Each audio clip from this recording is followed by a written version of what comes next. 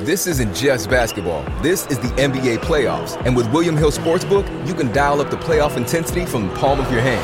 Just download the William Hill mobile app, and your first bet of up to $500 is risk-free using promo code RadioRF. New users only. Must be 21 years or older and present in Virginia to bet. Paid and free bets. Terms and conditions apply. Gambling problem? Call, text, or chat our confidential and toll-free helpline at 1-888-532-3500. William Hill Sportsbook, proud partner of the NBA. Let's make it interesting.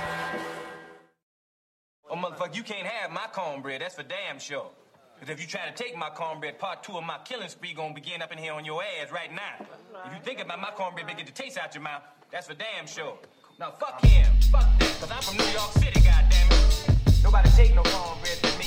That goes for you and any other you motherfucking farmers wanna try some shit. You fuck around with me, it's gonna be consequences and repercussions.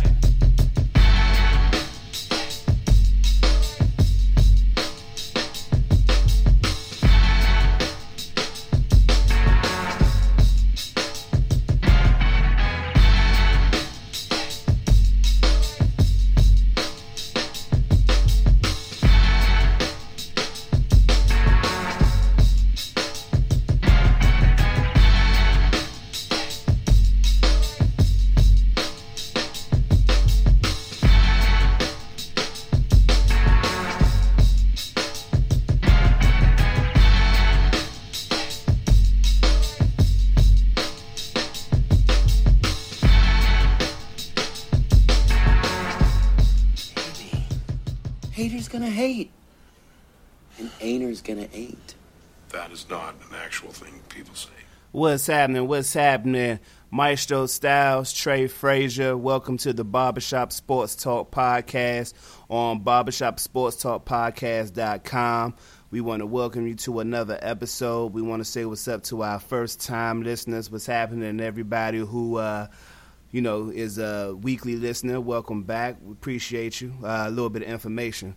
Make sure you follow us on Instagram at Barbershop Sports Talk Podcast. You can follow us individually, myself at Maestro Styles and Trey at Trey Frazier. On Twitter, you can follow us at Maestro Styles and Trey at Barbershop SPOR2.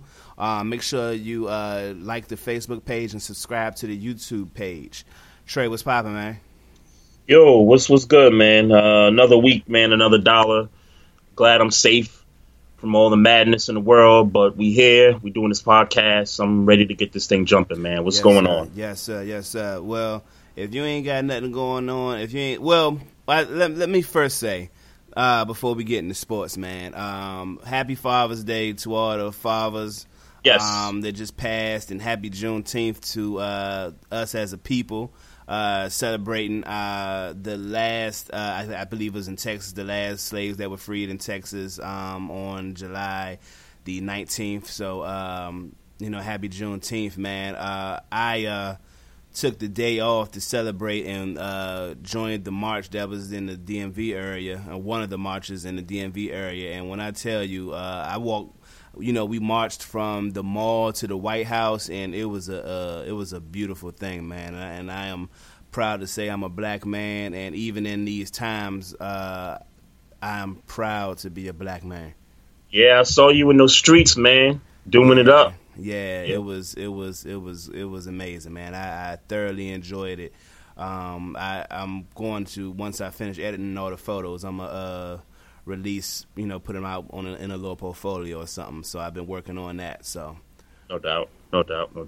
Yeah, I wish I had the lifestyle, man, to go out and hit the streets and protest and join the rallies and all that kind of stuff. But it's tough when you got 2 little kids and you're always in demand every day. So and other folks might speak a little differently about being out and about in that kind of a setting. Some might worry, but I could tell you, if I didn't have this lifestyle of being married with 2 kids, I would definitely be out in the streets.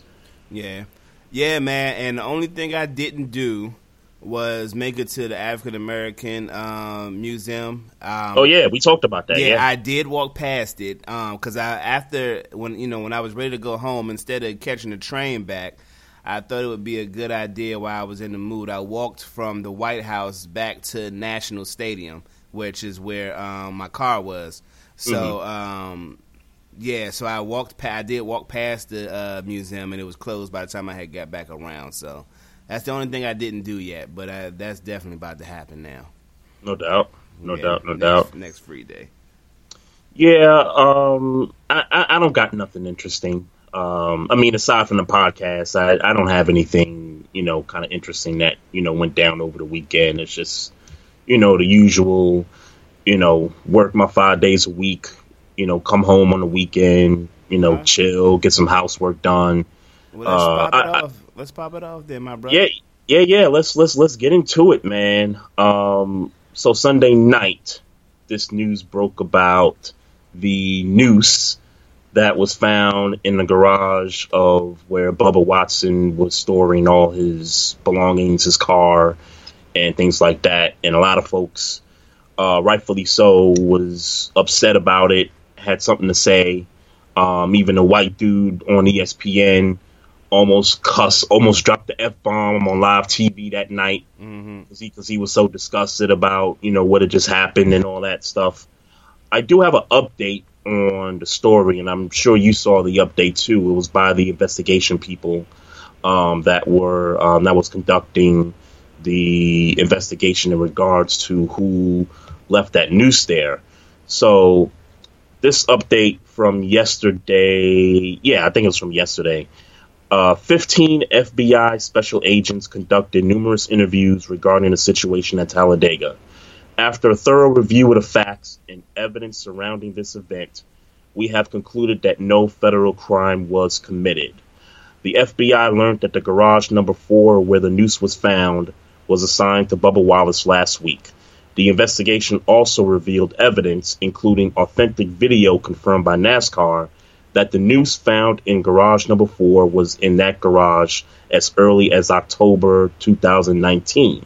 Although the noose is now known to have been in the garage number 4 in 2019, nobody could have known Mr. Wallace would be assigned to garage number 4 last week. And one little more thing about it. The decision to not pursue federal charges is proper after reviewing all available facts and all applicable federal laws. We offer our thanks to NASCAR, Mr. Wallace, and everyone who cooperated with the investigation. So this was by FBI agents, Johnny Sharp Jr., J.E. Town, a couple other agents. So that's the update. I want to hear your reaction to everything. Bullshit. Call bullshit. Thank you. I call bullshit. And so the noose. Look, and let's be clear. Even if the noose was there, nobody could have known he was going to be assigned to that garage. I think they could have known. They could have known. No, they did know. They ain't no could have. They knew. They knew it. So just so happened. See, here's the thing. I don't believe too much in coincidences. I believe they exist, but I don't believe too much in coincidences. So he comes out with the whole, the Black Lives Matters car, and he's standing up for inequality and police brutality, and then all of a sudden he gets assigned to the place where the noose is at. Like, yeah, and also let's be clear too. In addition to that, NASCAR is 100% behind Bubba Wallace. They're 100% stripping any and all articles of racism, including the Confederate flag and, other articles of the like. So in addition to that, NASCAR stood behind Bubba Wallace every second of the way. Well, NASCAR as a corporation did, but a corporation... That's what I mean. Yeah, as a corporation, but we know... based on how people are acting, based on their NASCAR statement. By the way, fuck Dustin Skinner. That there are obviously people within NASCAR and within their dichotomy that are against what the statement that NASCAR has made as a corporation. So there are people who are quote unquote with the whole Black Lives Matter and condemning racism and systemic oppression, but there are also still people who believe in that flag to be what to be what it is. And the reason why I'm saying fuck Dustin Skinner, I just saw on Facebook earlier today, Dustin Skinner, who was the son of a former NASCAR driver, I want to say it's Mike Skinner, I don't remember the father's name, basically came out and said, paraphrasing, they should have drugged Bubba Wallace with that noose, and then came back after backlash and apologized for his statement. Fuck you and fuck everybody that's with you and act like you and think like you, because because that's what's up and that's what it is. I wish he could hear me, because fuck you, like that. Whoa. That way. Oh, he said that? That's what Dustin Skinner put on a post on Facebook. All right, well, I can't be surprised, right? Yeah, so Dustin Skinner, that's what it is. Don't try to cop please now. You knew exactly what you said and how you meant it when you said it. Don't apologize nah. Getting back to the NASCAR Bubba Wallace thing. I wrote these notes down before that FBI investigation, the conclusion that came out. And look, here's the thing. And I guess, the notes that I read was obviously whoever put the noose there knew how to get access to that garage. You know what I'm saying? So this is not like this is not like some dude, some drunk fan who happened to get to the garage and it wasn't that. It was placed in Bubba Wallace's garage for a reason. That was the notes I came up with, and for that to happen, it's like, okay, if y'all look, if I'm in Bubba Wallace's shoes and I see a noose, I'm taking that like a death threat.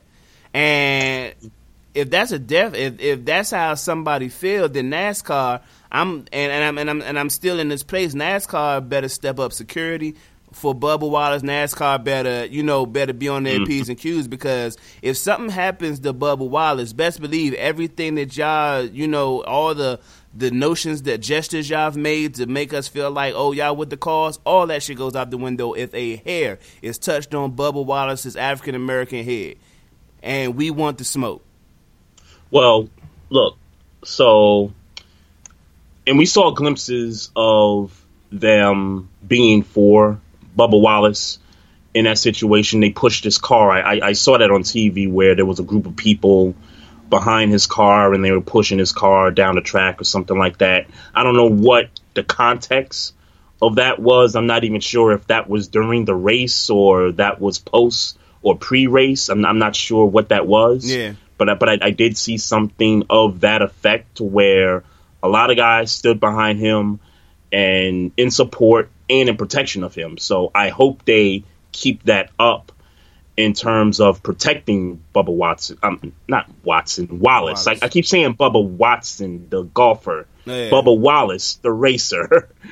When I first heard about this story, right, my thought initially went towards, okay, there's people, like you said, within NASCAR, and not necessarily NASCAR, the organization, but there's folks within NASCAR that don't side with Black Lives Matter, that don't side with the statements that NASCAR made, i.e. the dude that, said that I'm not going to, stand for this. I'm just going to leave NASCAR. I forgot the dude's name already. I don't care. Ray Ciccarelli. Fuck you too. Yeah, I don't care about that dude. And quite frankly, the dude you just mentioned just now, I don't care about his ass either. For sure. But yeah, I immediately thought that there's still folks within the sport that need to get weeded out. And regardless of whether the noose was there in 2019 or not. Why the fuck was a noose in any garage? Why was it there in the first place? In 2019. In 2019. I get it. I totally understand that NASCAR was at a certain place at that time, and that the racism within was, and I don't know this to be certain, but I'll use this word. The racism within NASCAR was rampant. If you're going to tell me that since 2019 of October, a noose was just sitting in the garage. Right. Now, I don't know if somebody moved it between now and then. I don't know if this thing just sat there, collected dust a whole year. I don't know. Somebody picked it up, moved it a few times, put it back there, or this was a prank or a plot or what. I don't know. But I think for the best interest of NASCAR, they have to weed through every single driver. I don't know if that's possible or not, but not only do you got to make the statement, not only do you have to side with Black Lives Matter, but you got to pick apart every racer.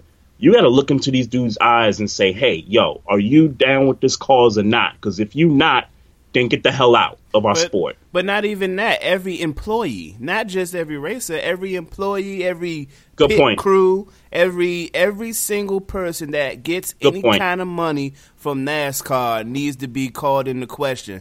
Because here's the, like I said, like this statement says to me that they having like a mini civil war inside of their corporation. And look, if you stand for what you say you stand for, what you put out publicly, then these are the things that's going to have to happen. Because, like I said, it was no point in you putting that statement out.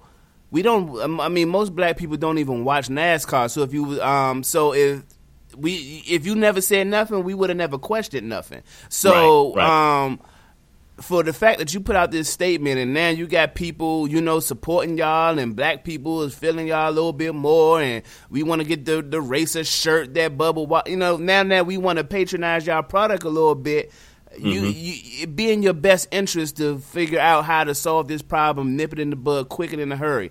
I'm telling you, you're not gonna get our viewership if something happened to Bubba Wallace, period. And just in a little defense of NASCAR, I understand that they are the face of this and they're going to get all the smoke, and it's rightfully so. They're learning how to navigate through this stuff. I certainly, now that I'm kind of sitting here thinking about it, looking back at their statement and kind of looking at their history all the way up to this point, they're just learning how to navigate through all this. I don't think there's going to be an organization that we never heard of praising Black Lives Matter or standing up for that statement to just come out and say that, and then all of a sudden, we're free of, racism. We're free of, we've cleansed everything, every department within our organization. I don't expect that. I expect them to go through some bumps throughout the road, and this is just one of them for NASCAR. And you're right, Maestro. They got to go through not just the racers. They got to go through the HR departments. They got to go through people that change the tires on the cars. They got to go through every department within their organization and look at these people's faces and say, hey, are you down or are you not down with us? And if you're not down with us, then you got to go. This is a learning curve, and this is a learning process for the higher ups at NASCAR. This is the first time that they've had to deal with this kind of situation, given their past prior to everything that went on in the last few weeks. I don't expect them to be peachy perfect all of a sudden. I expect bumps in the road like this. I expect things like this to resurface. It's all about how NASCAR reacts to this now. There ain't no reaction that's going to have me fucking with NASCAR if something happens to Bubba Wallace. And if, like I said, period. I don't like you. It's not you're telling the truth. Everything you're saying is 100% correct. The bump in the road that they cannot afford if they expect to black people to patronize their product is not a motherfucking head better be touched on Bubba Wallace's head. Agree 100%. So and they're very fortunate. They're very fortunate that it hasn't gone there yet. While they got this moment now, while Bubba Wallace is still alive and he's still down, he's still Black Lives Matter, he's still all that. Now, NASCAR, y'all got to do the work now. This is gonna get harder, and y'all gonna have to take measures to step up and protect this man, protect y'all sport, get rid of weed out the folks that you niggas think is gonna lie, ain't Trey. gonna be down. Niggas is gonna lie. Sure, So we're not gonna weed out every single racist person in that organization. But they better be a quiet ass racist and bet not nothing. Like, all I'm saying is, at the end of the day, if you expect us to patronize your product, NASCAR, hear me loud, hear me clear. If you want us to patronize your product and you want to reach out to our demographic, bet not a motherfucking thing happened to Bubba Wallace physically where he is hurt. Period. Full disclosure, I'm not patronizing NASCAR. I just want to let the folks know I'm not patronizing NASCAR. That Black Lives Matter jacket, the stuff I've seen, I would buy it. I would 100% buy it. But I'm not saying you shouldn't. I'm just saying. No, I'm saying. I know you're saying for you. I get that. I'm just saying for me. I would. But here's the thing. Like, if you expect me to jump in and, oh, yeah, y'all repping all, nothing better not happen to Bubba Wallace. Now he my mans. Now he my mans. That first I knew who he was, didn't really care nothing about him. He better not, he better not let it happen. But better not nothing happen on the account of NASCAR happen to Bubba Wallace if you expect us to patronize the product. Niggas is going to lie. We get that. Niggas is not going to... This is their job. This is their livelihood. Ain't nobody going to sit up there and be like, oh, I'm a racist, and then get fired when they coming out and saying, if you're a racist, we going to fire you. So I get that. We're not going to find out. And folks are going to lie. Folks are going to lie, but guess what? That person come out, who's going to be the face of... If something happened to Bubba Wallace, is the NASCAR going to be the face of that. So that's why I'm saying... Hey, y'all gonna have to come thorough with who y'all want to decide, y'all want to keep, and who y'all want to get rid of. Yeah, here's the thing. Even if it means you got to go extra hard, is all I'm saying. You could be racist in your mind all you want. That don't mean shit to me. So, But not nothing happen. You could say all the fuck you want to say in your house in the privacy of your home. If that's who you are, I'm not here to change who you are. Bet not nothing happen. Let me say what up with the chat room here. We got Mac Farrell in the building. We also got RC, Miss Mocabella repping the X Squad. We got Big Kev 303. We also got Key C, the Professor X repping the X Squad up in here. Appreciate everybody in the chat room here. Just a quick comment from RC in the chat. He says, those are the worst kind of bigots, Maestro. The quiet ones. I'd rather you let it be known. But, I hear you, RC, but then what? It's up to these cats that either they want to be quiet racist about it or they want to come out. But keep it a bean. If a motherfucker told you, like, I'm asking you, Trey, if a motherfucker told you, hey, my name is whatever, I'm a white man and I hate niggers, what would you do at that point? What would I do at that point? What would you do? I probably wouldn't do nothing physically. I would probably do as much as I can to disassociate myself from that person. I mean, that's all we really talking about. It's like, I guess in the scheme of things, is it just good to know for information? Sure, but I mean, at the end of the day, unless we about to pull up and start. I mean, we're not going to change. We not about to change a motherfucker's mind from being racist because they let us know. Not. What happens next? We got to. I'm going on actions. Let me just say that I'm going on actions. You could tell me you're not a racist, but if your actions are racist, then you should be dealt with accordingly. Yep, and NASCAR again, they got to make the actions as well. They understand that, like you said, black folks are starting to patronize NASCAR now because of Bubba Wallace. I don't think that's what they see. I think what they saw is that this was an opportunity to get the black people to patronize, and they stepped up because they saw an opportunity, which I could respect. But at the end of the day, but now you got to protect the guy now. Now you said these statements. Now you got to back these statements up in it. Because in addition to that, you got to protect Bubba Wallace. And because at this point, if something happens to him, not only are we no longer going to patronize your product, we are going to now protest your product. Oh, of course, and that's a fact. And they got to do everything. And trust they got to me, do everything. Yeah. They got to do everything to make sure nothing like this happens down the road. I get it's difficult, but they got to do all they can. Yeah, and they got to. That's the one thing they can't afford to happen. For the sake of their company, we got the power to shut it down. For the sake of their company, they bet nothing best better not happen, and that's how I feel about it. Dak Prescott did he sign his tender already? I thought he did. Okay, so I thought he signed a tender, but they still got till July 15th, I think, to get a long-term deal going. Yeah, I think this is they going. I think they. So, do you think they're going to get a deal done before the end of next year? Hell no. Right. And I hate saying that because I want Dak to get his money. Of course, I want him to get the long-term contract with the years and all that. But given the situation with Jerry Jones and the Cowboys and them just kind of messing this thing up from the jump, I don't see it happening. Right.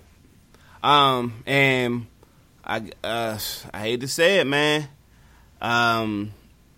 It's not looking good for Dak as a Cowboy, man. So you think he does this 1 year on the 1 year tender and then he's off someplace else? I'm just going to say it don't look good. I would hate it. Don't look good. Like bruh, Amari Cooper. With respect to Amari Cooper, and I know that, and I'm happy he got his money, and I know that he is a integral part of that offense. Bruh, he shouldn't have got that money before Dak. As a matter of fact, really outside of Ezekiel Elliott, everybody that got re-up, and I get everybody ain't getting the same amount of money as Dak Prescott. And somebody on defense got money too, right? Yeah, it's several people. But I get no contract is as big as Dak's contract. So, but it's just it's a slap in the face, man. It's a slap in the face that at this point he got to sign a tender.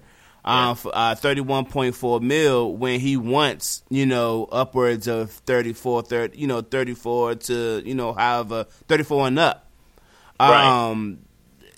And he feel like he deserve it. And to be honest, I feel like he deserve it. So, the tender is $31.4 million. Yes.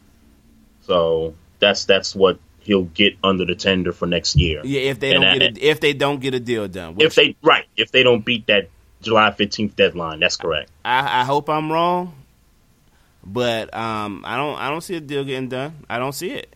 Yeah, and you know what would be like the straw that breaks the camel's back also, because this other story with Jamal Adams wanting out of New York and him wanting to come play for the Dallas Cowboys. Right. If the Cowboys somehow was like, okay, we're going to trade such and such and such, and we're going to get Jamal Adams, and we're going to sign you to an extension. That right there would just be the ultimate straw in the back. And if I'm Dak at that point, I'm like, look, damn the tender. Just get me the hell up out of here. Why don't you trade me? He's been slapped in his face a few times in the past year. And there's no other way to slice it. There's just no other way to slice it. Yeah, for real. And speaking of Jamal Adams, what do you think about that situation? What am I going to like? He want to be traded, and he got every right to want to be traded. He's probably a top 5 safety in the game right now. I'd say top 3. Yeah, yeah, okay. I mean, that's just me going off the top. But yeah, you're probably right. And they don't want to pay him as such. And it's not like it's not like he's been the best, for 2 years. He was in his rookie years. He came in on the come up. Like he didn't come in and be sorry. He came in and was on the come up. And and within 4 years, he's one of the guys in the league. Yeah, so, I mean, there were a couple of games last year he actually wrecked. And, wrecked for the other team and actually won for the Jets. Yeah. So, yeah, a guy like that, I just don't understand. But in defense of Jamal Adams, I know that the Jets last season toyed around with the idea of trading him somewhere else. Right. And he felt a little salty about that, which I understand. And so now we get to this point, and look, I don't think the Jets, even with Jamal Adams, who's probably the best player on the entire Jets football team, I don't know if I'm speaking out of line here when I say that. Depends how you feel about Le'Veon Bell. I don't think Le'Veon is what he was when he was in Pittsburgh. Okay, but it's arguably sure. That I was just throwing it in there. Okay, I would argue that he's probably the best player on the Jets right now, and the fact that this guy's unhappy for whatever reason, it could be that the team stinks. It could be he thinks he doesn't like the management, or he just wants to go play where he's from. I heard he's from Dallas, from the area. Heard he grew up a Cowboys fan, and so why, if you got a chance to go play for America's team, then have at it. I saw the little clip where he was in his whip, and homeboys was like, "Yo, Jamal, what up, man?" He was like, "Yo, you coming to Dallas?" And he was like, "I'm trying, man. I'm trying." So that's what lets you know that this whole thing is kind of real. I think that the Jets at this point, if they want to, I don't know, sustain their locker room situation, if they don't want this thing to kind of get out of hand, maybe it's in their best interest to just trade him to whatever he wants and just get some draft picks back for him. Yeah, maybe. Okay, so he dropped the top 5 wish list that read Dallas, Texans, Ravens, Chiefs, and Seahawks. All playoff teams. All playoff teams, and all black quarterbacks. Just to throw that out there. I guess best fit in your mind. Best fit. I would love him on the Ravens. Of course. I would love him on the Ravens for certain. Man, if we're talking best fit, let's see. The Chiefs got safeties. I think they're fine with safeties. Tyrann Mathieu plays safety, right? Yeah, I'm not sure. Cause I'll be honest. I'm not sure if Jamal Adams is a free or strong safety. I think he's a strong safety. Okay. Because I forgot the other safety's name on the Jets. May is his last name. I can't remember his first name. But I think Jamal Adams is a strong safety. Okay. So who's your strong safety? Our strong safety is Earl Thomas. Is our strong safety. Oh, he's actually. Oh, so who's the free? He's what's his name? Levine. Oh, okay. Anthony Levine. I thought it was the other way around. So okay. Yep. I did think about the Texans for a minute there. I think he might fit better with the Texans. I think that's what I was going. I was going with but I ain't mad at the Seahawks neither. But I'm just thinking in my mind, the Texans need leadership on defense. Yes, I get JJ Watts there. Everywhere. Yeah, I get JJ Watts there, but he don't really move me. I would love to see him in Houston.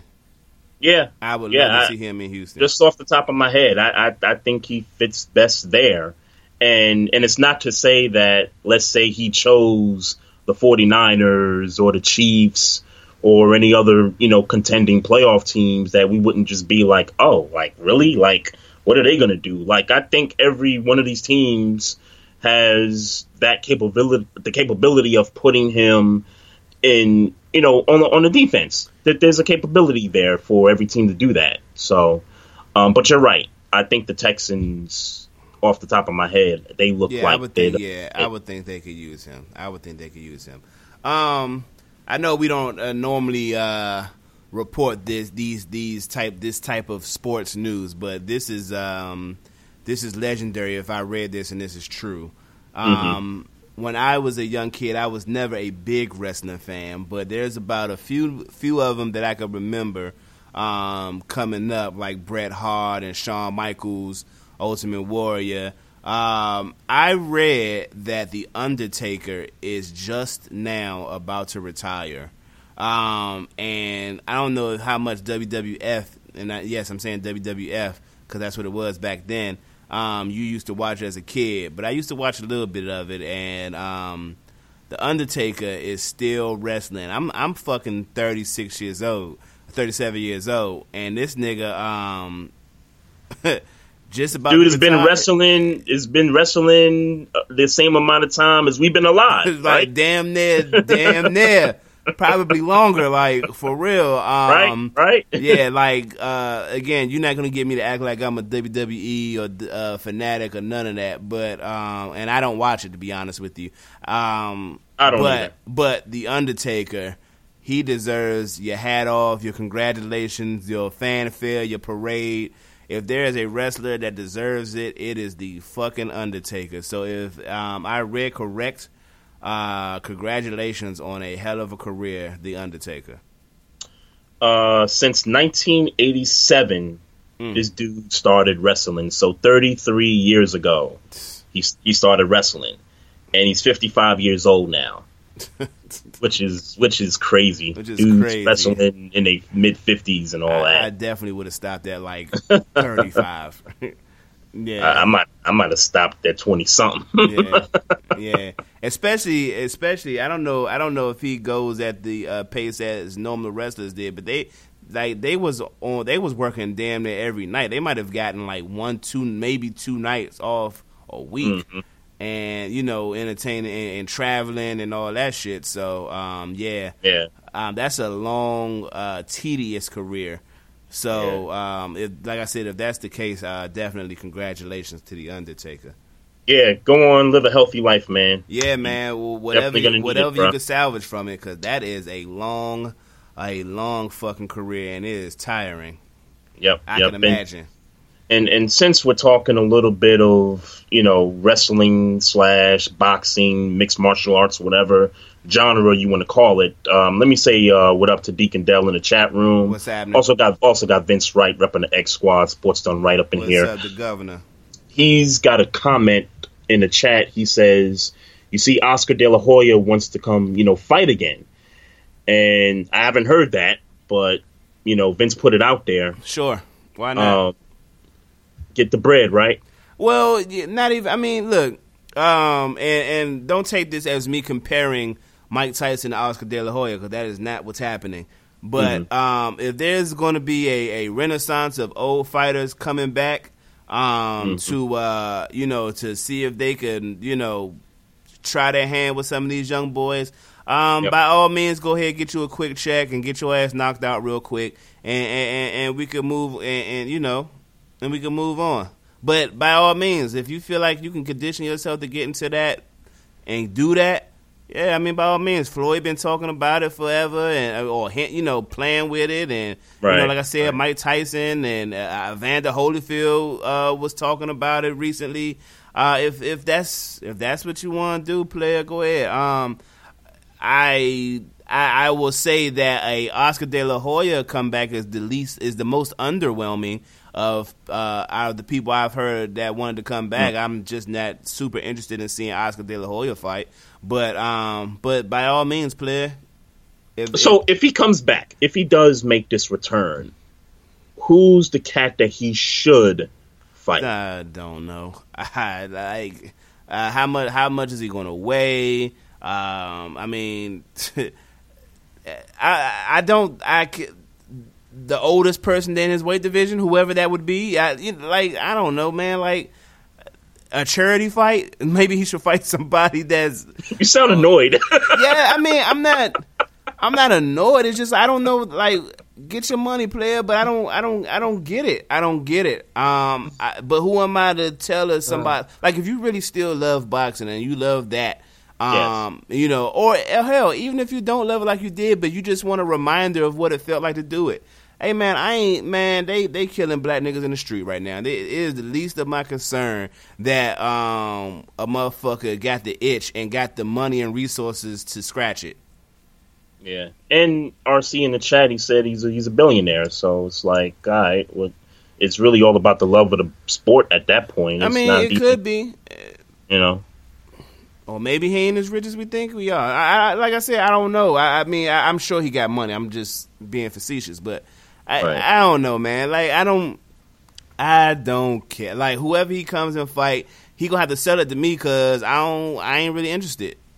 Right. I ain't really interested in watching Oscar De La Hoya fight, unless he fighting somebody that I like, and I'm gonna watch him get pummeled. Then that's the case. But because all the fighters I like, you know, if I had to guess, if we're talking about, you know, Terrence Crawford's, Jeff Horn's, Errol Spence's, like, nah, man, you ain't doing. I don't even know if he's that heavy, but I would guess he ain't doing that with none of these cats. Like, none of them. Maybe if he try to fight Pacquiao, but Pacquiao dogged him.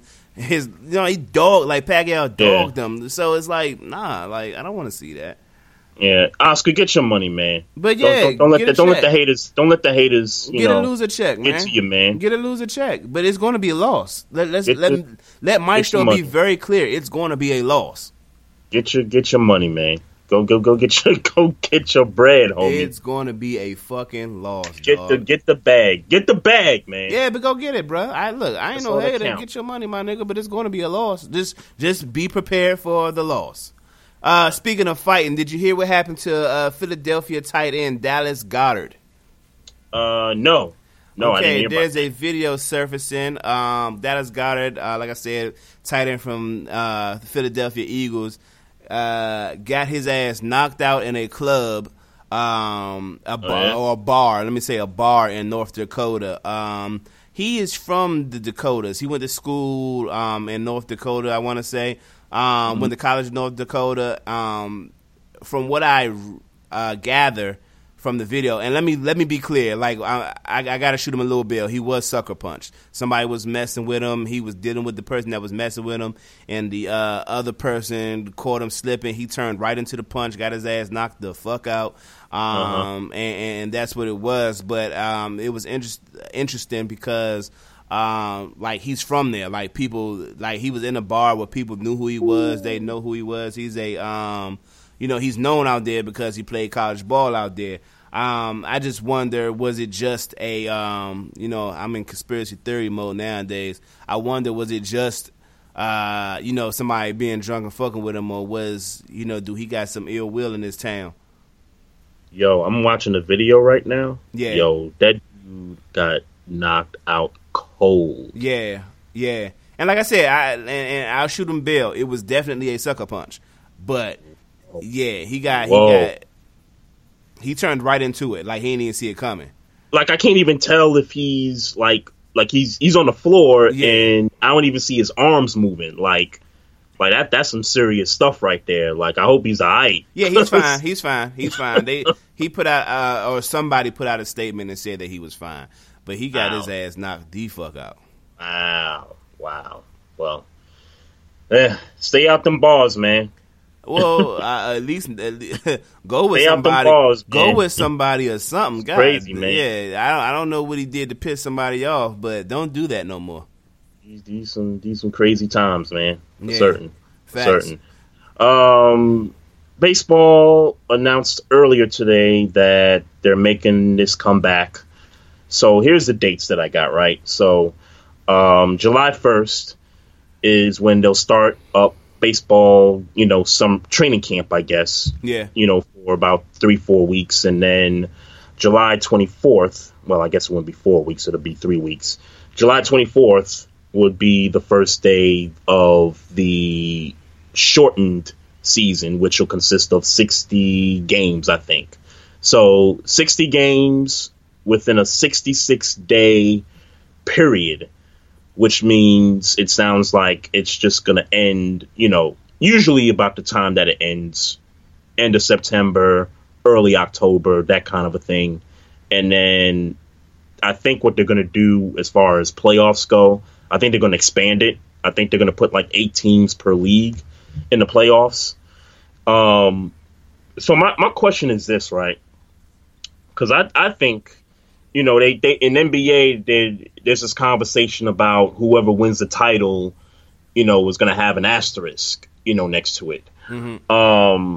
I disagree with that from the sense that the NBA has played about 67, 68 games already before the shutdown. So in the case of the NBA, it would just be them just kind of coming back, starting 8 games. In the end total, it'll be probably a 70-something game season. and then the playoffs start, and then they'll crown a champion. Baseball, their season is cut short by 2/3 at this point. Whoever wins the chip in baseball this year deserves an asterisk. And I don't care if it's the Yankees, if it's the Dodgers, or your Nationals. I don't care. When you cut a season like that, 2/3, you're going to have an asterisk. Whoever wins the chip. If the Yankees win, you're going to be like, it's an asterisk? Yeah, absolutely. Nationals, absolutely. If the Nationals, I'm not going to take it back. If you're asking me, am I going to take it back? No, I ain't going to take it back. I ain't asterisking shit. If the Nationals get that chip again, I'm gonna act like it was a full season. I don't care about nothing y'all talking about. Well, that's a little insane, but okay. Hey, I ain't gonna act like it's a full season. I'm just gonna say, hey, we won. What? I don't care if the season was short, long, whatever. Y'all want to throw an asterisk on it? Fine. I'll take the chip. Still going in it. Yeah. Fuck your asterisk. You can say what you want to say. If it's such an asterisk, why didn't your team win? That's what I'm gonna say. If it's such a damn asterisk. And the reality is, Maestro, is that if the Nationals or the Yankees do win the chip, nobody's gonna talk about, they deserve an asterisk. But if somebody like the Pirates or the Marlins, win the World Series, then folks are gonna be like, yo, that team deserve an asterisk. Like, that team is projected to be good. I wouldn't say that. No, I know you wouldn't say it, and I wouldn't say it either, but I know that that'll be a conversation down the road if it were to happen like that. Yeah. I know the majority of, mainstream media is going to say, hey, this was a shortened season. Like, if they played 162. Who won in the NBA championship in 99? Was that the Spurs? That was the Spurs, yes. Do we put an asterisk on that? I'll be honest with you. I'll be honest with you. At that time, I was upset that we lost the championship anyway. Sure. I was upset, and the Spurs. I was like, the Spurs, like, where these dudes come from? Like, at that time, the Spurs hadn't won anything, up until that point. So for me, not only because my team lost, but it was just the Spurs. Like, this no-name team coming out of nowhere. And then the next thing you know, 2003 come, they win the chip, and then 05, 07, and it's like, oh, okay, all right. All right, I ain't mad at y'all Spurs, all right. But, I was kind of salty about that. Mm-hmm. And I think most people at that time felt like the Spurs deserved an asterisk until 2003, 2005. So you got to run it. So you got to run. Basically, you have to become a dynasty for the asterisk to disappear. Not necessarily a dynasty, but if they won another one, like, so let's say in baseball, let's say somebody like, and I won't even go like the extreme. I'll just say like a team that was maybe on a bubble last year. Mm-hmm. Let's say the Mets. The Mets were on a bubble last year. Let's say the Mets go out, they win the World Series this year. Everybody's going to say, this is, it was an asterisk. They didn't really, play that many games to prove themselves. Let's say 3 years from now, they win another chip with some of the same core that they got, with Syndergaard and DeGrom and those guys. Let's say they win another one in 3 years. I think at least for me, I would remove that asterisk off of them. But they don't necessarily have to go like, win 3 out of the next 5 or, gotcha. 3 in a row. They don't have to do that. If they just win another one, then that's enough for me to just be like, all right, y'all made your point. We sorry about the asterisk. We made your point. So. Right. So RC in the chat room says Ewing was hurt in the 99 playoffs. And Vince Wright responds with, he doesn't know if the Knicks would have won with Ewing anyway. Your response? I tell you what, Ewing at that point was close to the end, man. Mm-hmm. And I hate the fact that we traded him in 2000 to the Sonics, which which was I thought was disrespect at the time. Right. But it's so funny. I heard somebody talking on TV the other day, and when you really think about it, when Ewing came in, Bernard King was probably one of the better scorers in the league at that time. You're talking mid to late 80s. And you thought that would be like, you know, the dynamic duo, Bernard King, Ewing, that kind of a thing. And then Bernard King goes through all these injuries and he's never the same. And, you know, Ewing goes on, you know, throughout his career with the Knicks as, you know, the number one guy without really an elite scorer or, you know, a second guy. He didn't get that guy until Allen Houston came into the fold, you know, back in 96, 97.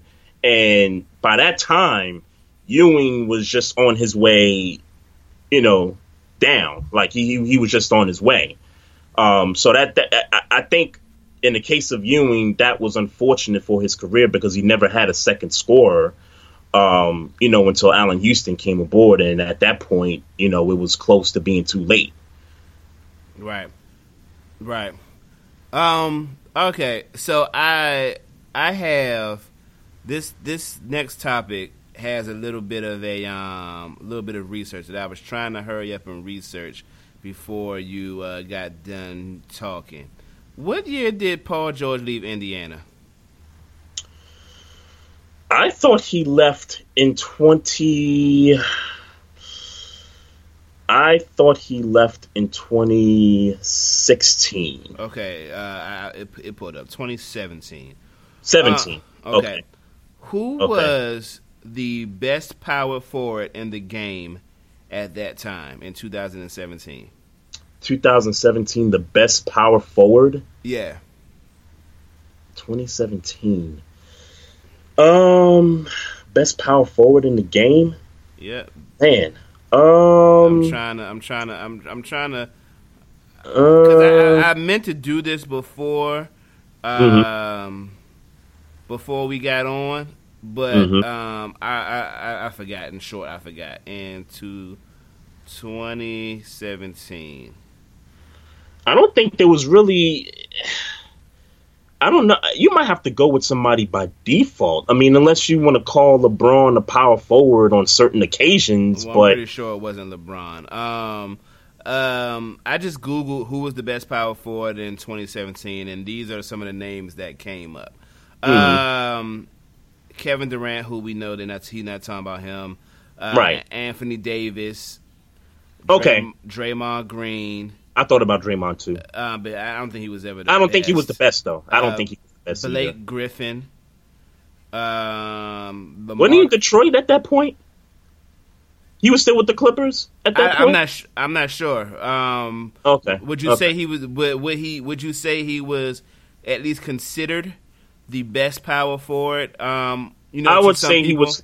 I would say he was considered. Yes. Okay. So, Paul George did a podcast called the Knuckleheads Podcast recently, and he told a story about why he left Indiana. The story goes, and of course I'm paraphrasing, the story goes, the best power forward in the game at the time, he didn't want to say his name because he didn't want to, he didn't want to put somebody's business out there. The best power forward in the game came to me and said, I want to play with you in Indiana. He said, bet. Went to Indiana and said, hey, so-and-so wants to come play with me. We need to make that happen. Right. The Indiana Pacers replied, nah, we can't afford him. This is a small market. We ain't going to have the money to give him, to keep him happy. This is Paul George's account. Then, sometime later, they came back to Paul George and said, okay, we can't get such and such, but we got this other power forward who's a top 25 power forward in the game, and he's coming off of an injury. So when they came to Paul George with that, and as a counter, he said, all right, called his agent and said, get me up out of here. So first, chat room, if you're listening, we could try to pick this out together. Who was the best power forward in 2017? One, and who was that top 25 power forward that came off of an injury in 2000? So who was injured in 2016 into 2017? Who possibly came to the Pacers or could have came? I don't know if they actually signed the guy or not. They didn't elaborate on that. I guess if who and here we are Googling again.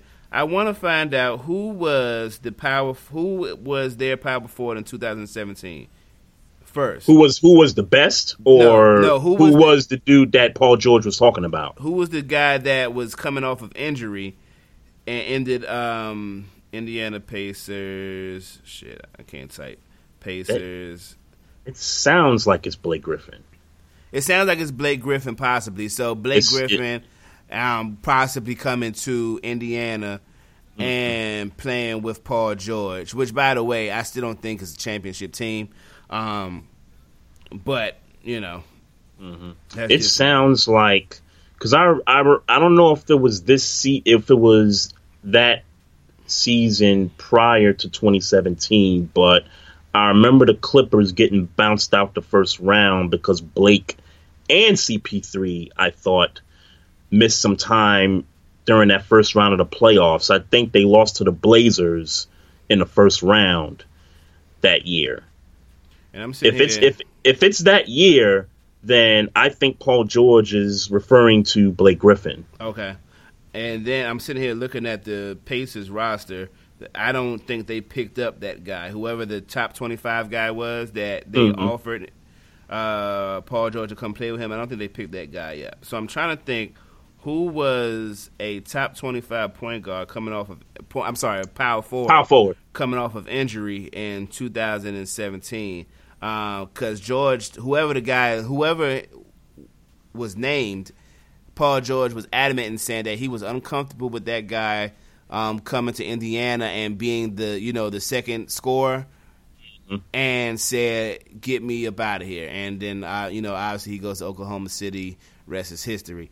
And I'm guessing we're not going to figure that out. But what I got to thinking about is what kind of hit me is that they told Paul George that we don't have the money to pay him. We're in a small market team, which would obviously in city advertisements and stuff like that brings players extra money. I get that dynamic. Aside from the fact that players don't want to play in cold climate. Well, the guy said to Paul George, "I want to come play with you." Mm-hmm. So that wasn't the issue. The guy felt like that him, Paul George, and that roster was good enough to make some noise because he said to him, come fuck with me. And and Paul George, like I said, went to his management and tried to make the play. But do small market teams and do small market teams just don't scout top talent because of their market? I hope not. Because for them to say, I hope not. If Paul George's account is correct, why would they say, hey, we're not even going to try to get this dude because we got a small market? Yeah, whoever said that needed to get fired. I don't know if it was the GM, a scout, or hell, even the owner. I don't know who said that, but whoever did, they needed to get some smoke for that. You don't expose yourself like that to one of the better players you don't do that. So I'm sitting here thinking, when was the last time that you could think of where an acquisition in a small market team, a small market city, when has a big name come to a small market? When was the last time in your mind? Free agency or trade? There's a difference. Well, for shits and giggles, let's say both. Both? Okay. A big name, a superstar. Because again, if the assumption is that it's Blake Griffin, Blake Griffin was a quasi. I mean, I guess you would have to call him a superstar in 2017. But I'll say quasi.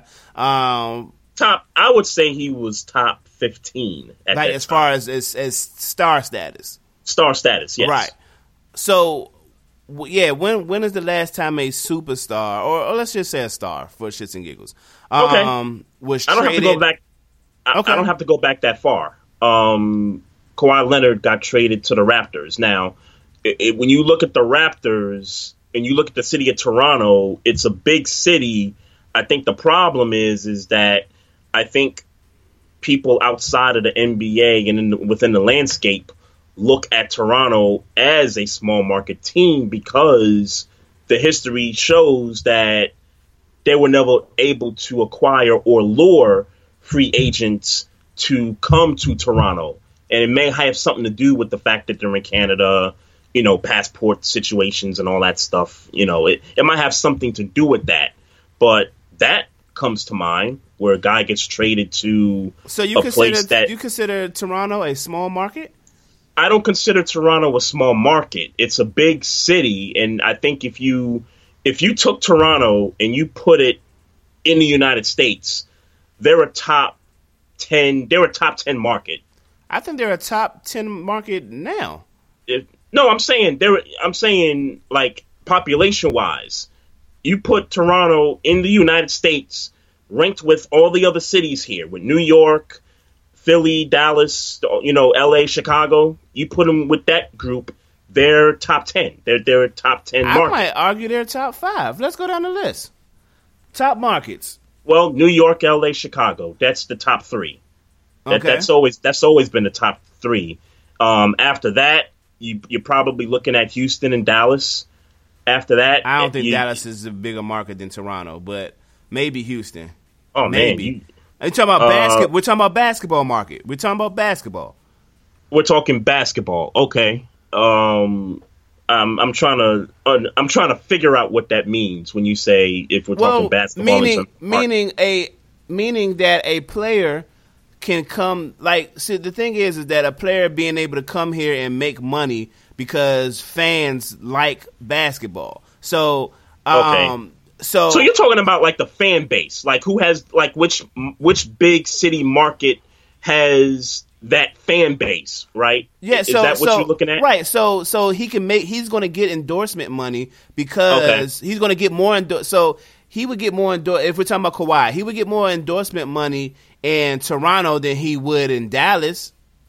Dallas is more of a football thing, more of a football city. It's a football city, no question about it. No question about it. He would get more money in Toronto than he would. I hate to say it, but he would get more money in Toronto than he would in DC. He would get more money in Toronto than he would in Milwaukee. He would get more. Yeah. You know what I'm saying? So it's in Atlanta, yeah. So if we're talking, and Vince Wright just said it because I was going. Golden State is probably top 5. Bay Golden Area. They're top 5 right now. Top 5. Okay, so we're just talking in basketball circles. We're not talking population. We're not talking size. Okay. We're talking about people that patronize the NBA. Okay, so we're really talking like. We're talking fan bases. We're talking fan bases, and we're also talking about endorsement opportunities. Right. We're talking in that particular city. So the population of people that are basketball fans and would see, Kawhi Leonard on the cover of a local business, and people would start patronizing that business because Kawhi Leonard face is on it. You know what I'm saying? Where the percentage of people that would patronize that product now because Kawhi Leonard is the face of that, that market. So if we're talking top 5, and then and I don't know, New York, I get it, but New York ain't a big. Try to remove the ineptitude of the Knicks from that, and just look at who patronizes the Knicks. There's a lot of New Yorkers and people outside of New York that do patronize the Knicks, despite them, being so bad for so long. Golden State is a bigger market than Chicago, is a bigger market than New York right now. I don't remember who the first person you mentioned, L.A. So I would, they're not a bigger market than L.A., but I would. Top five. Golden State is in the top five. Golden State is in the top five. I'd be honest with you, and maybe it's my bias for New York, and I'll admit that maybe that's the case. Mm-hmm. I don't have New York or Chicago being top five. I think I agree with you with the Bulls. I just think with the Knicks, if you just combine the, and they damn sure not going to be this year the way your boy. Of course not. Of course not. But I'm just looking at, if we're talking opportunities to make money, New York City is always going to have those opportunities, whether the Knicks are good or whether they're bad. Just because it's New York. The fan base is always going to show up for the Knicks, despite whether they're good or whether they're bad. I get that, but I disagree with you. I don't think people are going to buy, New York fried hot dogs because of who am I talking about? Because Julius Randle is on the cover of it. You get what I'm saying? Okay. You know what I'm saying? So it's not like the endorsement money. Whereas if Julius Randle was balling out in Golden State, mm-hmm. if he had the stats he had in New York in Golden State, we can get him some endorsement money. Got it. Okay. You know what I'm saying? I don't think Chicago, New York is in the top five. I wonder, and I'm, I don't want to be blasphemous here. I wonder if we can get New York and Chicago out of the top 10. I wonder. I don't know. I really don't know. I mean, when you're talking, so again, I think you're talking about endorsement opportunities. You're talking about the ability to sell a product because so and so plays for this particular team. I think you're referring to the fan base of that team. So if you combine those three things all together, there's no question in my mind that Golden State is there, and it might be number one.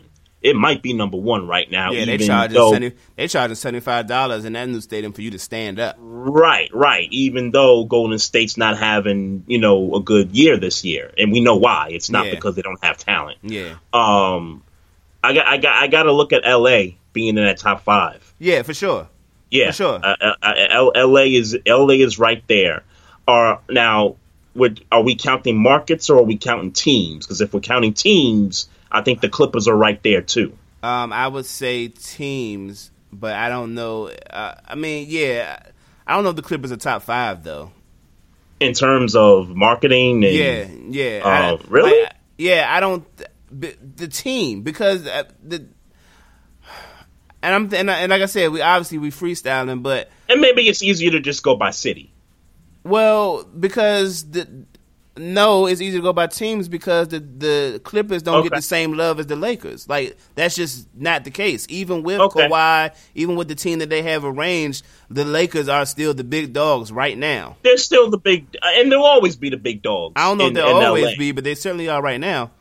Yeah, I think they always will be until the Clippers can, maintain some stability in terms of winning championships. But, that's, we'll have a conversation about that further down the road. But so if we're talking teams, Lakers, Warriors, I tell you what, don't you think about the Heat as being top five? Maybe.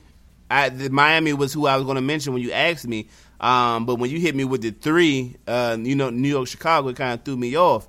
But, because, again, I would put Miami above Chicago. Yeah, I would put more. And as much as I hate to say it, I think you got to put Boston in that mix, too. Right, exactly. You know what I mean? I mean, I don't. And that's a place that you don't hear a lot of, free agents wanting to, go to Boston. Not, historically. I mean, you had Kemba Walker do it this past offseason, but prior to that, you had Ray and Garnett get traded there, but nobody played to the end of the contract and said, I'm going to go play for the Celtics. You know what I'm saying? That's happened with the Warriors recently. Right. That's happened with the Lakers in previous moments.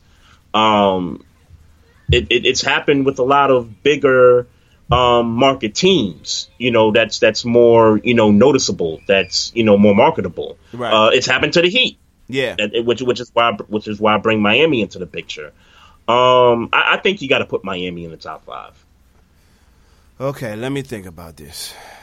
I think Miami's got to be there. So Golden State, Lakers, the Heat, the Celtics, and that fifth one.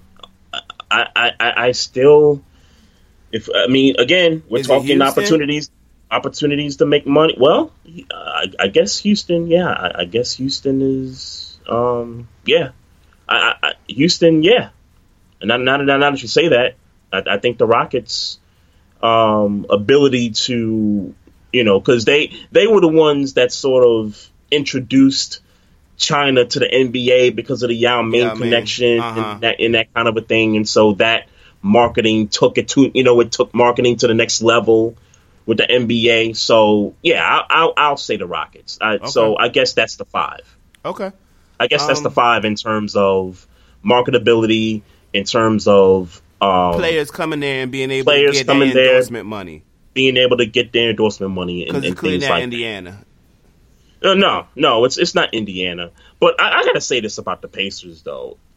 For as long as they've been a successful franchise. And I remember weeks ago when we were talking about Jerry Sloan, I said that the Jazz was probably one of the best franchises of the 4, team sports in this country without a championship. Right. I think the Pacers are probably number 2, number 3-ish, in that group. Because when you go through the history of the Pacers, so you get the Reggie Miller years, and Reggie stayed his entire career with Indiana. There was no, I'm going to LA, I'm going to go to a bigger market, that kind of a thing. There was none of that with Reggie. Reggie stayed put in Indiana. Right. So you had that run. Then you had the Steven Jackson, Ron Artest, Jermaine O'Neal, couple of years there. And I know the fight that happened at the Palace, that kind of changed things for that franchise. And then you had the Paul George years with Hibbert and West and, and Stevenson and those guys. And now you got the, the Oladipo crew with, with those guys. They've been, it seems like you could change the players, you could change the general managers, you could change the jerseys. And some way, somehow, the Pacers always end up, competing for a playoff spot, or they're in the playoffs. Interesting point. So, but we're confident in saying that the only way that small market teams can become major market teams is in the draft. They got to find that guy. The draft, like for instance, and when be a trade. Well, like I said, I don't know. I mean, unless. Who is going to trade their superstar to a small market? You know what I'm saying? Who's going to trade them? Well, it happened with the Spurs. The Spurs traded Kawhi to Toronto, and again, I'm not saying that Toronto is a small market team. I just think because of the dynamic between a Canadian team and the rest of the teams in this country, I think there's a. For some reason, I don't think they're a small market team. What's that? Let me just cut you off. I don't think they're a small market team. I think they're a top 10 market team. So I don't think that example is relevant to the conversation because Toronto ain't a small market team. Well, let me put it like this: they're a big market that's been looked at as a small market. If that better explains it. I don't even know I don't even know how you look at them as a small market. I mean, because when Kyle Lowry built that city. Let's be very clear. Kyle Lowry and Chris Bosh built that basketball market. And while they weren't top 5, they were one of them teams since they've been there. They were one of them teams that when you look in their stands, them stands is full. People fuck with the Raptors. I mean, hell, I wouldn't say there was. And full disclosure, they never played together. Just so. Who's that? You said Lowry and Bosh. I'm just saying, full disclosure, they never played together. Okay, well, I'm just saying that they. I wasn't sure if you meant to say that because you thought they. No, I was more so just saying that those types of talents, like even I don't think Vince Carter built the city, but Vince Carter and Vince Carter was certainly the. I think he helped put the. He was a building block. He was a building block. Yeah, him and McGrady were building blocks. But there was a building block. Yeah, but there was a time when they weren't, and then they kind of gradually became a top 10 market in the league. And let's be clear, at least since let's say right before Bosh left. And what was that? 2003, 2006? Was that 2010? It was already in 2010 when he left Toronto. Yeah, right. Okay, because remember, LeBron. It was LeBron and Bosh. Gotcha. They was on the fringe. They was on the fringe, and it was because they were winning. They were, it was because they were winning. It's not like Kyle Lowry or even Chris Bosh was some great big superstar, but they were consistently winning, and fans eventually started coming. They got one of the better fan bases in the league. I agree with you there. I was waiting for you to talk about the fan base in Toronto. Yeah, they do have one of the better fan bases in the NBA. I don't know. I think we just kind of slightly, or we might be saying the same thing in terms of, are they small market? Are they large market? I agree with you that Toronto's a big city. That fan base is rabid. It probably has it's probably got a top 3 fan base. Kyle Lowry is probably has probably made a lot of money in endorsements. It's possible. It's certainly possible. I'll say this though. Every offseason when there's a superstar that's on the market that's, fulfilled the end of their contract with a particular team, you never hear the Raptors in conversations of a possible destination for some of these guys. Okay. You almost never hear it. Okay. So maybe that's why I'm kind of leaning towards them. Not being a popular destination for superstars. And once again, I get that it's a big city. Vince Wright said in the chat they're top 4. In the entire I think continent. I think, but historically, when you look at players that have gone on from their other contracts from other teams, you almost never hear Toronto as a destination. Well, you never hear it. Yeah, but until Kawhi Leonard, though. Now that wasn't free agency. That was a trade. Okay. Well, but we did say trade and free agency, though. Sure. We did say that. Yeah. But I think it also. I think to answer your question about they traded him to a big market. They traded him to they traded him to a bigger market than San Antonio, obviously. But the Spurs, we left them out when we were talking about who's top 5. I don't think they're top 5. You don't think they? I think the thing about the Spurs, I think there's lack of endorsement opportunities in San Antonio. Maybe. I think there's lack of opportunities there for that. As far as fan base is concerned, I think they're right up there with some of the other teams in terms of fan base. They're one of the, they've been successful for the last 20-something years. But when it comes to opportunities to make money elsewhere, San Antonio is not the place. I think Toronto is a place. New York is a place. I think Golden State and, that Bay Area, I think is a place. Houston for certain. Boston, a little. In terms of endorsement deals with Boston, I don't know. I think it's probably like midway. between what a San Antonio is and what a Toronto is, but their fan base in Boston is rabid. Like they fill the place up every night. But that's why I think that Boston is up there. Like you don't have to if you're the best player. Like I can imagine Tatum's numbers up as far as endorsements. Everybody know who Jason Tatum is in Boston. Right. And I hate to say this too, but if the Celtics are smart, and I gotta believe that they got some smart people in that organization, they will lock Jason Tatum up for life to be a Celtic. With his trajectory and all that. I got one more thing. Okay. I got like a couple things. Okay, well you throw some because I feel like I was just working my shit. Oh no, it's all good. It was a good conversation to have though. Definitely, something worth talking about. I left this out last week. I meant to bring it up, but we were kind of ready to get off the podcast and all that. Carrie Champion, as you know, is no longer with ESPN, right? So her production company and Jemele Hill's production company are going to produce a brand new show that's going to premiere on the Vice network. Yeah, I heard that. At some point later this year. And it's going to be sort of what Desus and Mero did, before they went to Showtime. Yeah. So basically, both their production companies are going to collab.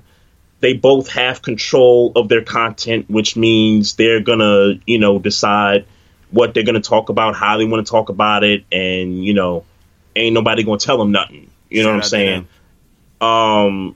This is brilliant. This is what's needed right now. What the hell happened to Michael Smith, man?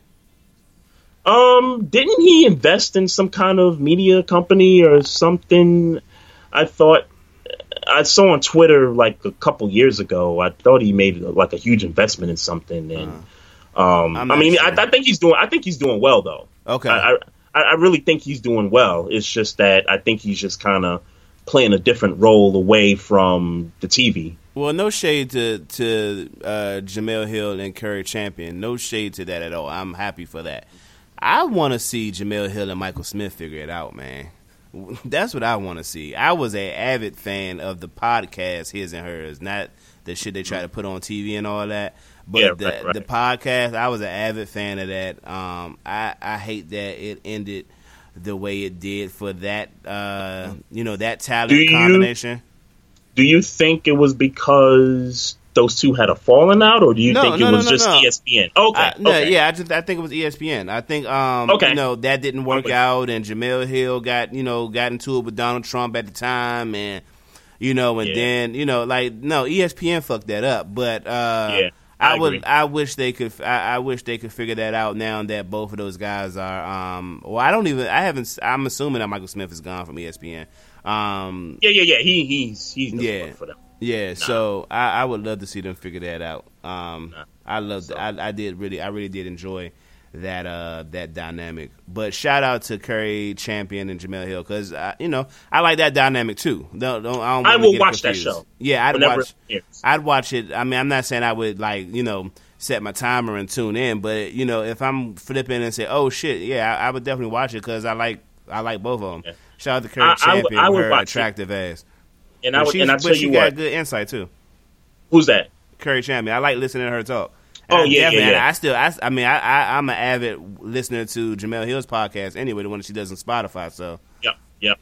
I loved Carrie's interview on All the Smoke podcast a while back. She did the podcast with Matt Barnes and Steven Jackson. She actually did an interview years ago with my man's who do shout out to my man Nuda Mayer. He does a podcast called Kickback. But back then, I forget the name with the old name of it, but he did an interview with Curry Champion after trolling her on Twitter for a while. But that's good man's from the DMV area. He in Atlanta now. Good man's Nuda Mayer. Shout out to him.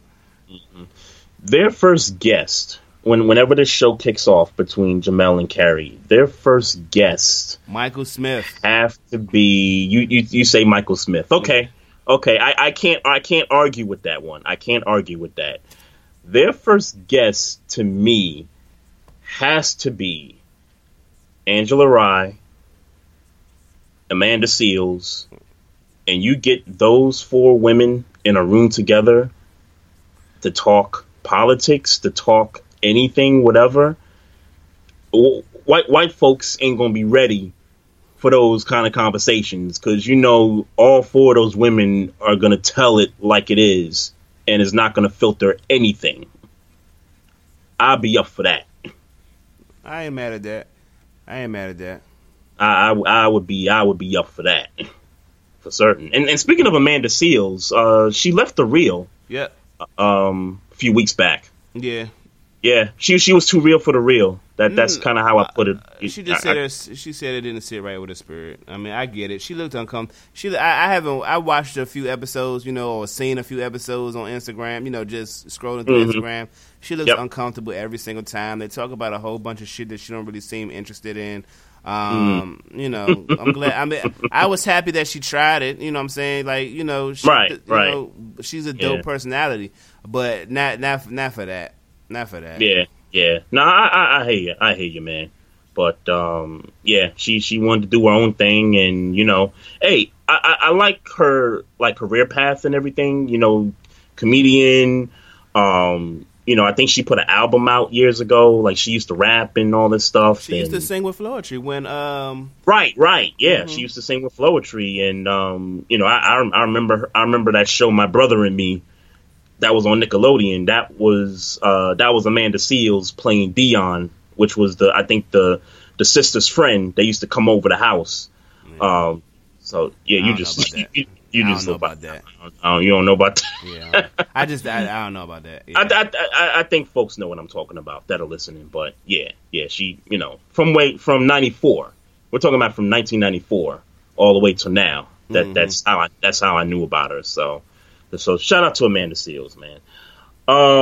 So I got one more thing, right? I think this is of importance to talk about, because I brought this issue up with Vince Wright a couple of weeks ago, and I thought that with everything going on with the protest, Black Lives Matter, and the NFL coming out, Roger Goodell coming out to claim Black Lives Matter, and all the black quarterbacks and players coming out defending Black Lives Matter in the fashion that they did. So the Detroit Lions owner, Marsha Ford, is giving up her ownership to her daughter. I don't remember the daughter's name. I thought I had the article here, but so they're giving up the ownership. They're stepping down, letting the younger children take over the franchise, and kind of helping it move forward. So when I saw this story earlier, right? And by the way, the daughter is Sheila Ford. Sheila Ford. Okay, yeah, appreciate that. So when I saw the story earlier, I thought about what I said to Vince Wright a couple weeks ago, and I said that I predict that at some point you're going to start to see owners across the league start to pass down their franchises to their kids, because I think that we've gotten to a point where owners are not so much that they don't know how to deal with what's going on, and maybe that is the case, but that they wouldn't be able to navigate their franchises through this. So instead of, fighting something that you don't believe in, or navigating through something that you don't believe in, pass it down to a younger generation that can lead these franchises and be hip to what's going on with social injustice and Black Lives Matter and, things like that. I don't expect it to happen in waves. I think this could happen in the next 5, 6, 7 years, where you start to see changes in ownership. Mm-hmm. And I give you a couple of good examples. I think we referenced the Texans last week, and the owner passing away, prior. I remember that incident that he got smoked for. It was the statement where he said, we can't have the inmates running the asylum. Oh, yeah. Mm-hmm. Yeah. So I won't speak on dead people, but yeah, that was terrible. Yeah. But the franchise has new ownership now. So I think with the Texans, I think at the top they'll be able to navigate through what this country's been preaching about in terms of Black Lives Matter and social injustice. I think the Seahawks ownership has been able to adjust to the things that have been happening. The face of the team spoke out, hosted the ESPYs a couple nights ago. Real strong. Shout out to Russell Wilson for doing that. I think the Seahawks ownership is in a position to where they can navigate their franchise through this. I don't think the Ravens owner is going to go anywhere because he's already come out and, down with the cause and all that. I don't think he's going anywhere. But I think teams like the Giants, where you still got, crusty white ownership still at the top, like the Giants, the Bears, maybe the Cardinals. Trying to think of a few more teams off the top of my head. But I just hope that the young crusty white folks ain't racist like the old ones. Yeah, sure, and I get that could be I get that that's a concern. I do. Look. If I owned the team, I would probably pass it to my kids too. I get it. That's not my issue. I just hope that they're properly navigating these situations. Right. So I made that prediction a couple weeks ago, and you see it now with the Lions, and so it's like, okay, this is the first domino to fall. Let's see. How long before Jerry Jones and James Dolan? Yeah. Because Jerry's been silent, and I saw Gerald McCoy kind of call him out on TV the other day. I didn't watch that interview, but I did see some comments from him about that. Yeah, Jerry's been silent, man.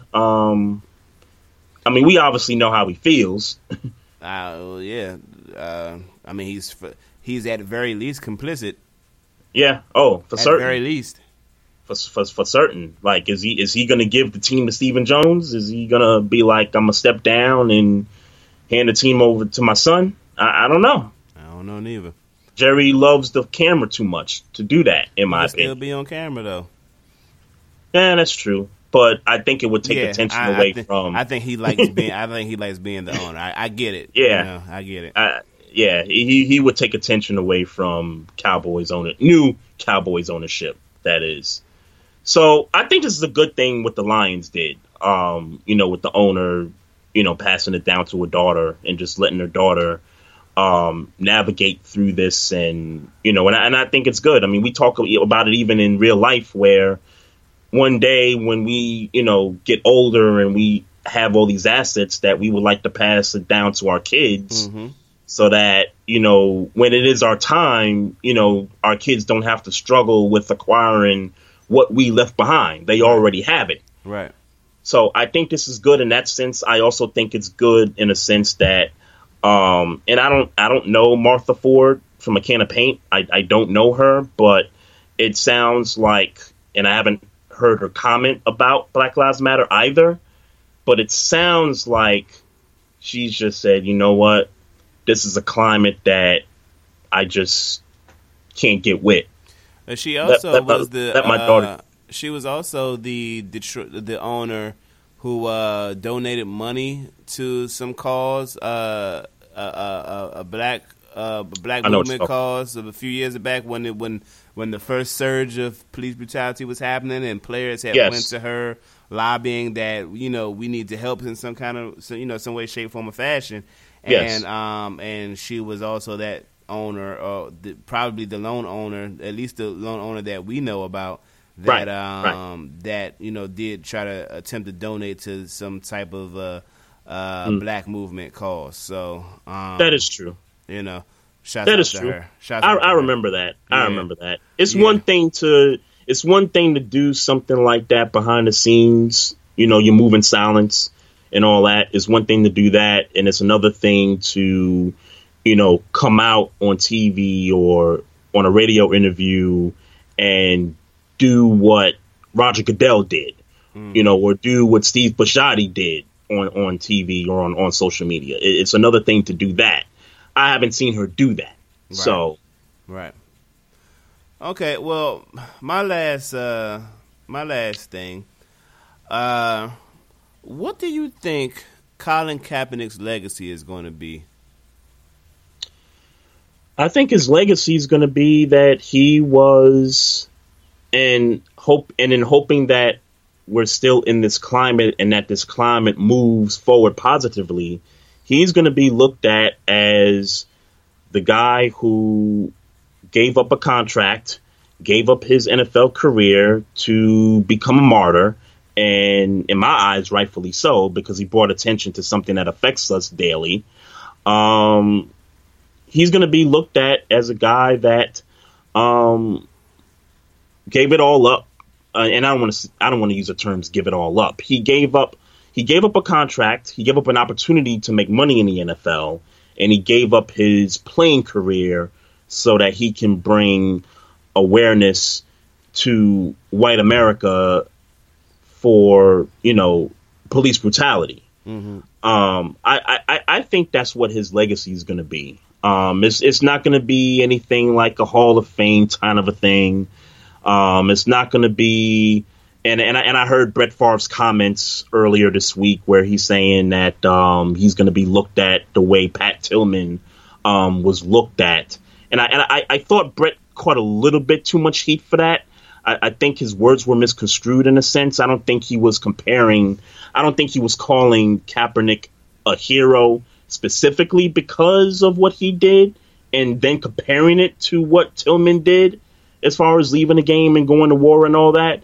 I think he was just saying that what the perception would be from the outside is that they would look at Kaepernick as a hero the way Tillman was looked at as a hero from the outside. So I think Brett caught a little bit too much heat for that, but I think all in all, his career, it's just going to be looked at as that he gave up the opportunity to make money in the NFL and gave up his career so that he can bring awareness to police brutality, social injustices, and even for me, he brought awareness to me in terms of the Star Spangled Banner, because I think you and I talked about this. I never knew about the third stanza until he brought light to it. And then that article in theroot.com made mention of it. And then you made mention of it. So I learned a little bit more about that. And I was like, oh, okay, maybe I need to not stand for the anthem anymore. Yeah. You know what I mean? Yeah, so, I think that if Brett, let me say this. I hope Brett Favre is right in that his legacy will be comparable to Pat Tillman, because that would mean that some sort of a change. We made some sort of progress for him to be regarded or his regard to be comparable to Pat Tillman, because Pat Tillman is a celebrated war veteran. And as far as the public opinion goes, there isn't a bad thing that can be said about Pat Tillman, which means that the narrative would emphatically be changed on Colin Kaepernick and how some people feel about him now, meaning the people who don't understand why he took a knee and that knee wasn't disrespectful to the flag, that narrative will be changed and shifted into what its true intention was. So I hope that his legacy will be somewhat comparable to Pat Tillman, because I want him to be celebrated the way Pat Tillman is celebrated, often. Colin Kaepernick deserves to be celebrated that way. I just hope that I'm allowed to see it.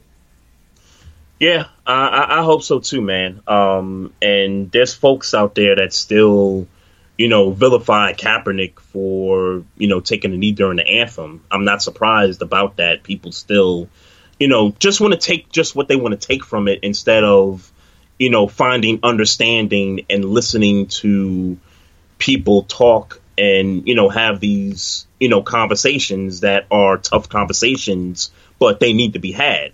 So folks still to this day, they get on the radio, they say, Kaepernick gave up nothing. Like he disrespected America. He did this. And it's like, wait, like that's not necessarily a crime what Colin Kaepernick did.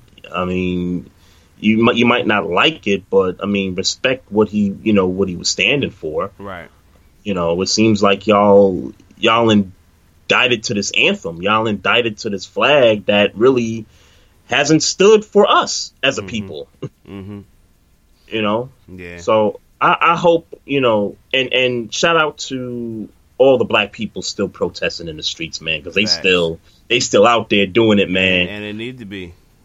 Yeah. They in Baltimore City, they just there's a street called Linwood Avenue, goes through Patterson Park on the east side, and they wrote Black Lives Matter in red all on the side of the road, and similar to what they did in D.C.